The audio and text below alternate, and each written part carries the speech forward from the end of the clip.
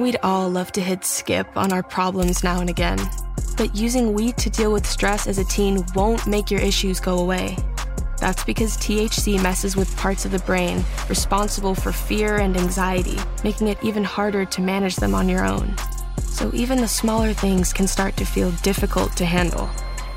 Learn better ways to deal with stress at mindovermarijuana.com. That's mindovermarijuana.com. Sponsored by the California Department of Public Health.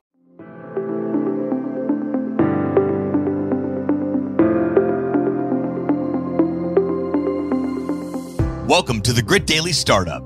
I'm your host, Sebastian Rusk, and this is a podcast about what goes on behind the scenes at startups. The good, the bad, and the gritty. Let's dive in.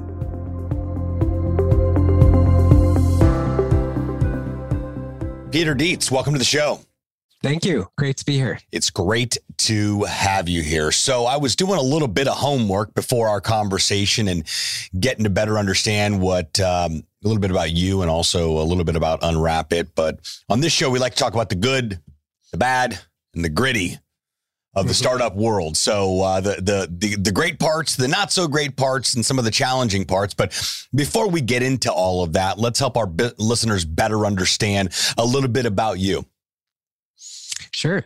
So I do say on LinkedIn, and it's very much the case, that I'm a serial social entrepreneur. So since really teenage years, I've been starting initiatives and seeing where they go. Unwrapit is my third or fourth, depending on how you count. If you count the failures, it's probably the fifth or sixth project I've undertaken. And it's just the way I'm wired, is to stand up social, environmentally focused businesses. And what do you think? Where did that all start? Was that just like a gut feeling, or where was the shift where you're like, you know what, I really want to give some attention to this area, and I think that I'm going to be really good at creating solutions for it?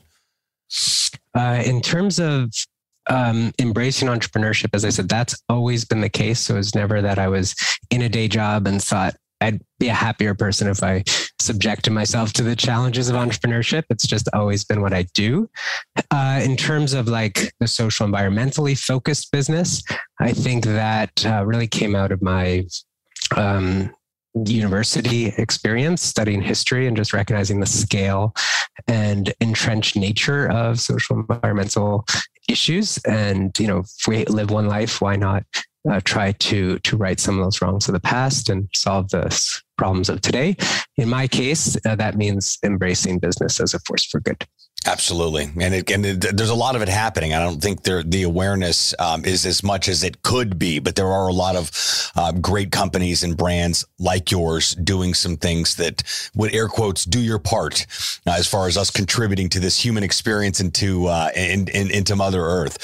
So your most recent company that you're working on right now, which is Unwrapit. When did this all start, and how did this become something? Unwrapit in some ways is feline, so it's lived multiple lives.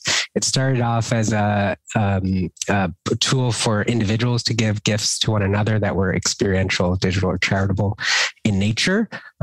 Just prior to the pandemic, I had to look really closely at my progress over 2.5 years, and it was clear I was not progressing. So I set out to find some powerful co-founders to join me in this work and to really hone in on the corporate gifting as opposed to individual gifting. They're both enormously large and industries. And so I found my way to Lindsay Moran and Taylin Pins. And since October 2020, we've been standing up the Unwrapit that's available today for companies to use to enhance their corporate gifting. I am in awe of what, with co-founders, we were able to achieve, or Unwrapit was able to achieve, versus the 2.5-year slog as a solo founder. So can't think of a stronger case study for the transformational effect of having a strong founding team. Not a lot of people want to do that, giving up control or what our ideas are and what we think is the right way. Some people are really sold on and not open to it. But when we are open to saying, hey, listen, maybe I don't have all the answers or the tools, resources, and knowledge, but I can meet and bring people into my circle that do, incredible things start to happen. And it sounds like you've been living that. So the term social purpose business is a newer term. I've heard social responsibility, mission-based, things of that nature. But I think these are new terms for people, just understanding what this is all about. So if I was in the back of an Uber with you and you said you owned a social purpose business, and I was getting out of the car in just a couple of minutes, how would you explain that to me? That is a really tough question to answer. It's super fast, but let's try. So a social purpose business, develops products and services that aren't going to cause harm, aren't going to be exploitative in nature, and ideally create a positive impact by addressing some kind of imbalance in the system, in the set of options and solutions currently available. But just as importantly, a social purpose business really looks at how it operates, how it's governed, how it treats its employees, how it interacts with customers and other partners and communities in which it operates. And if you are looking for a quick framework to sort of wrap your head around social purpose business, I would point you to the B Corp website. So bcorporation.net really lays out a comprehensive framework for standing up and becoming a social purpose business. Very cool. I'll be sure to include that link in the show notes so you can check that out. That sounded like a very short but detailed explanation of a social purpose business. So you did great on that, even though you thought maybe it might have been a little bit of a loaded question. So, in your opinion, and obviously you created this solution because there was a gaping void in the corporate world, and for these multi-billion-dollar corporations to have some sort of different perspective on what's possible with gift giving and some in the sustainability space on here. It appears that most corporations act like they want to be socially responsible, but a lot of them, it's to be determined whether or not that's actually the case. What are your thoughts on that? Yes, whether companies want to or not, they're going to have to embrace new ways of doing business. We face enormous challenge with the climate crisis, in which by 2030, our economies have to be approaching net zero in terms of emissions. From the Unwrapit perspective, changing the way a company does gift giving by shifting away from physical gifts and embracing experiential digital charitable gifts, we offer the low-hanging fruit for that transformation. It's a lot easier for a company, no matter the industry it's in, to change how it approaches gifting. And then the higher order of magnitude challenges how it approaches its core products and services. So from our perspective, in the aggregate, if we can shift companies' approaches to gifting, we will have a tremendous impact in reduced emissions and reduced landfill. And what's been your approach to educating or helping corporations that just don't know that this is even a solution? Or I guess we would start there. I mean, if they know it's a solution, they're probably actively at least seeking out what opportunities are available for that. But what's been your approach to the education side of helping brands better understand what they don't know that they don't know about this? That's possibly the secret sauce. So from our perspective at Unwrapit, we don't need to educate any company on the environmental impact of their status quo gifting or the benefits of embracing Unwrapit, which has the zero waste kind of designed in. Instead, we've set out to create the best possible experience for recipients of corporate gifts. And our view is, if a company is weighing option A versus option B, if we can offer a better experience for recipients in which they have choice, in which they feel that the experience has been personalized for them, in which they don't have to lug a physical thing home or then throw it away, the company is going to choose Unwrapit over the alternative. Excellent. I love it. So what are some examples of these gifts that corporations and your clients can take advantage of? Sure. So they range Let's start with experiential. So in a pandemic world, for better or worse, a lot of experiences are not available and wouldn't be appropriate to send, the recipients of corporate gifts off to environments where they might spread virus. So with that caveat, experiential today means participating in a online cooking or educate online learning class or any kind of experience that can be had from home in the not too distant future. Let's all hope and pray. Experiences could include, meals and entertainment, arts and culture, sporting events, anything that people love and create fond memories from. Digital, I've kind of touched on because today our experiential gifts are also our digital gifts, but that also extends into audiobooks, ebooks, digital portraits of the recipient, professionally recorded podcasts in which the recipients, memories are recounted for them. And then there's a huge swath or category of gifts that we offer, which are charitable. So the recipients and the company's values have a platform through the giving of charitable donations as gifts. Love that. And how has the response been based on that? Because something is, I would think that if it's new for a corporation, it's new for for the people within that organization too. Have they been receptive to this type of gift giving? Of course, the customers who say yes to Unwrapit are, and the customers who say no, like one of the ways we record a lost opportunity is stayed with physical or, didn't get it. Stuck with the coffee cups. Yeah. So, reality is as an innovative solution, we're going to lose the majority of companies, but we're going to attract the innovators. And over time, those innovators will sort of make room for the early adopters and then the early majority, et cetera.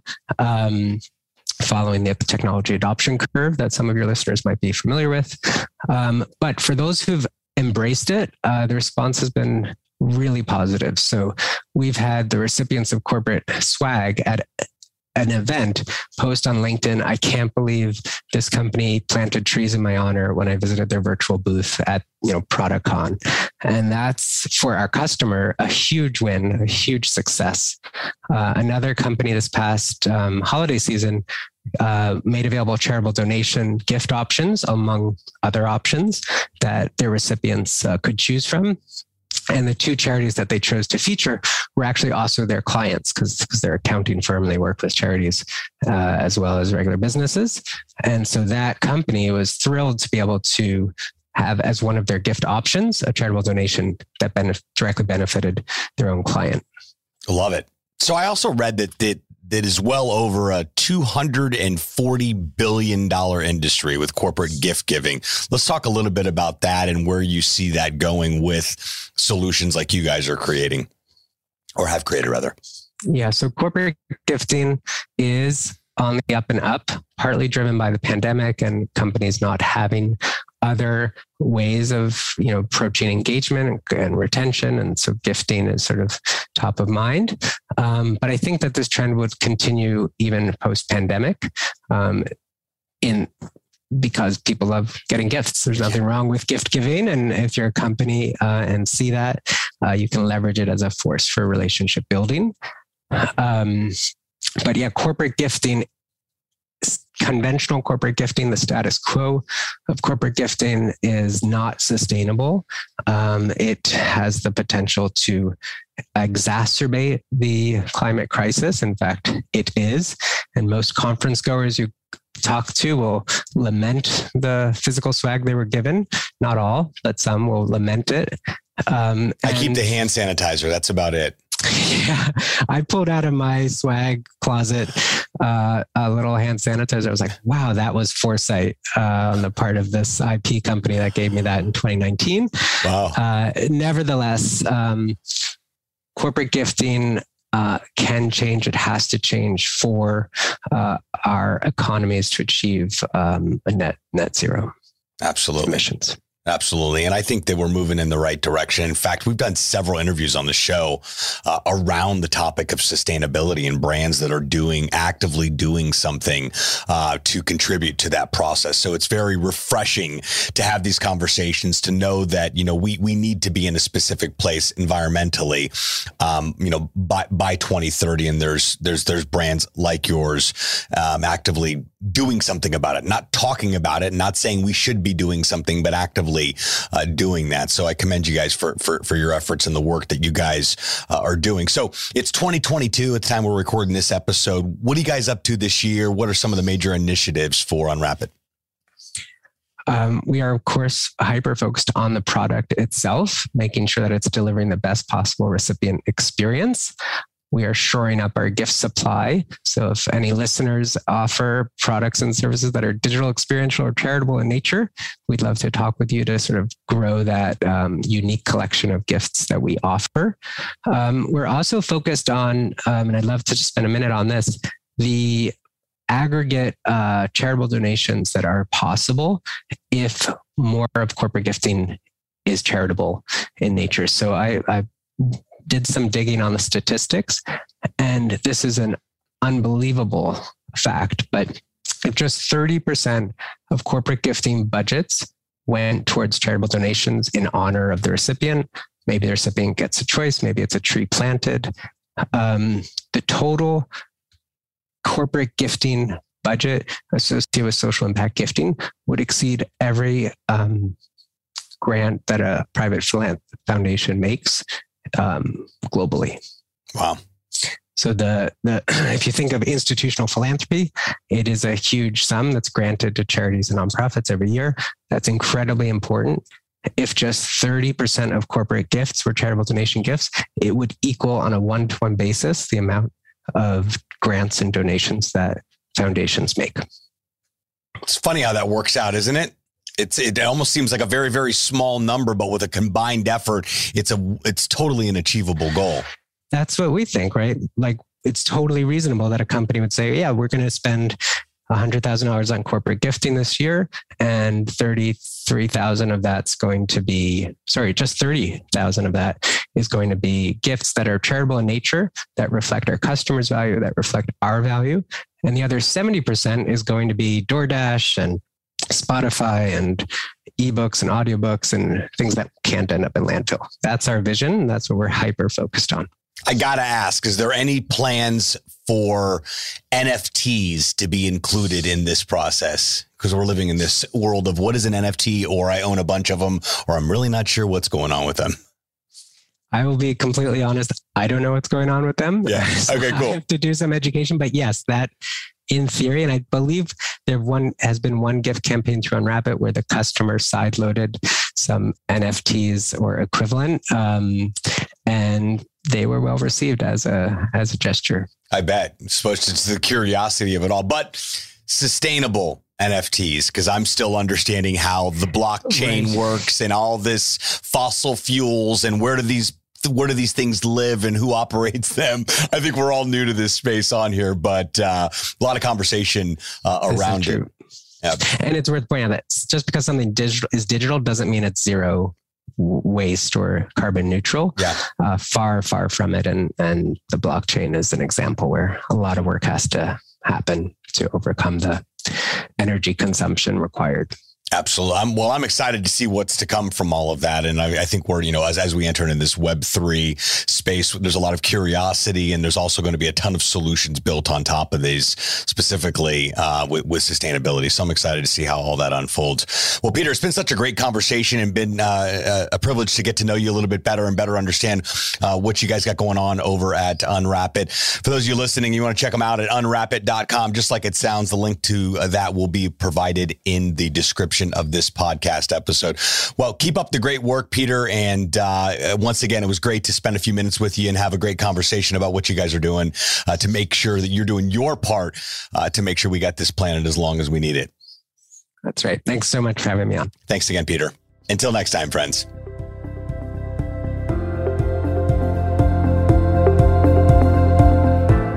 Thanks so much for tuning into this episode of Grit Daily Startup. you haven't done so already, make sure you're subscribed to the show wherever you consume podcasts.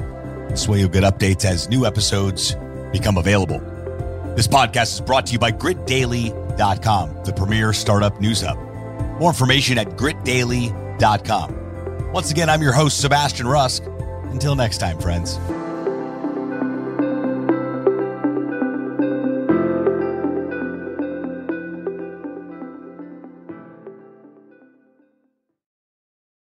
We love the Employee Retention Tax Credit and what it does for clients. Find out if you qualify at iHeartTaxRefunds.com. As the first and only CPA firm in the country solely offering ERC services, JWC has helped thousands of businesses claim over $500 million in tax refunds. We're a licensed and regulated CPA firm committed to client education without the gimmicks and deception of unlicensed ERC companies. Learn how to qualify at iHeartTaxRefunds.com.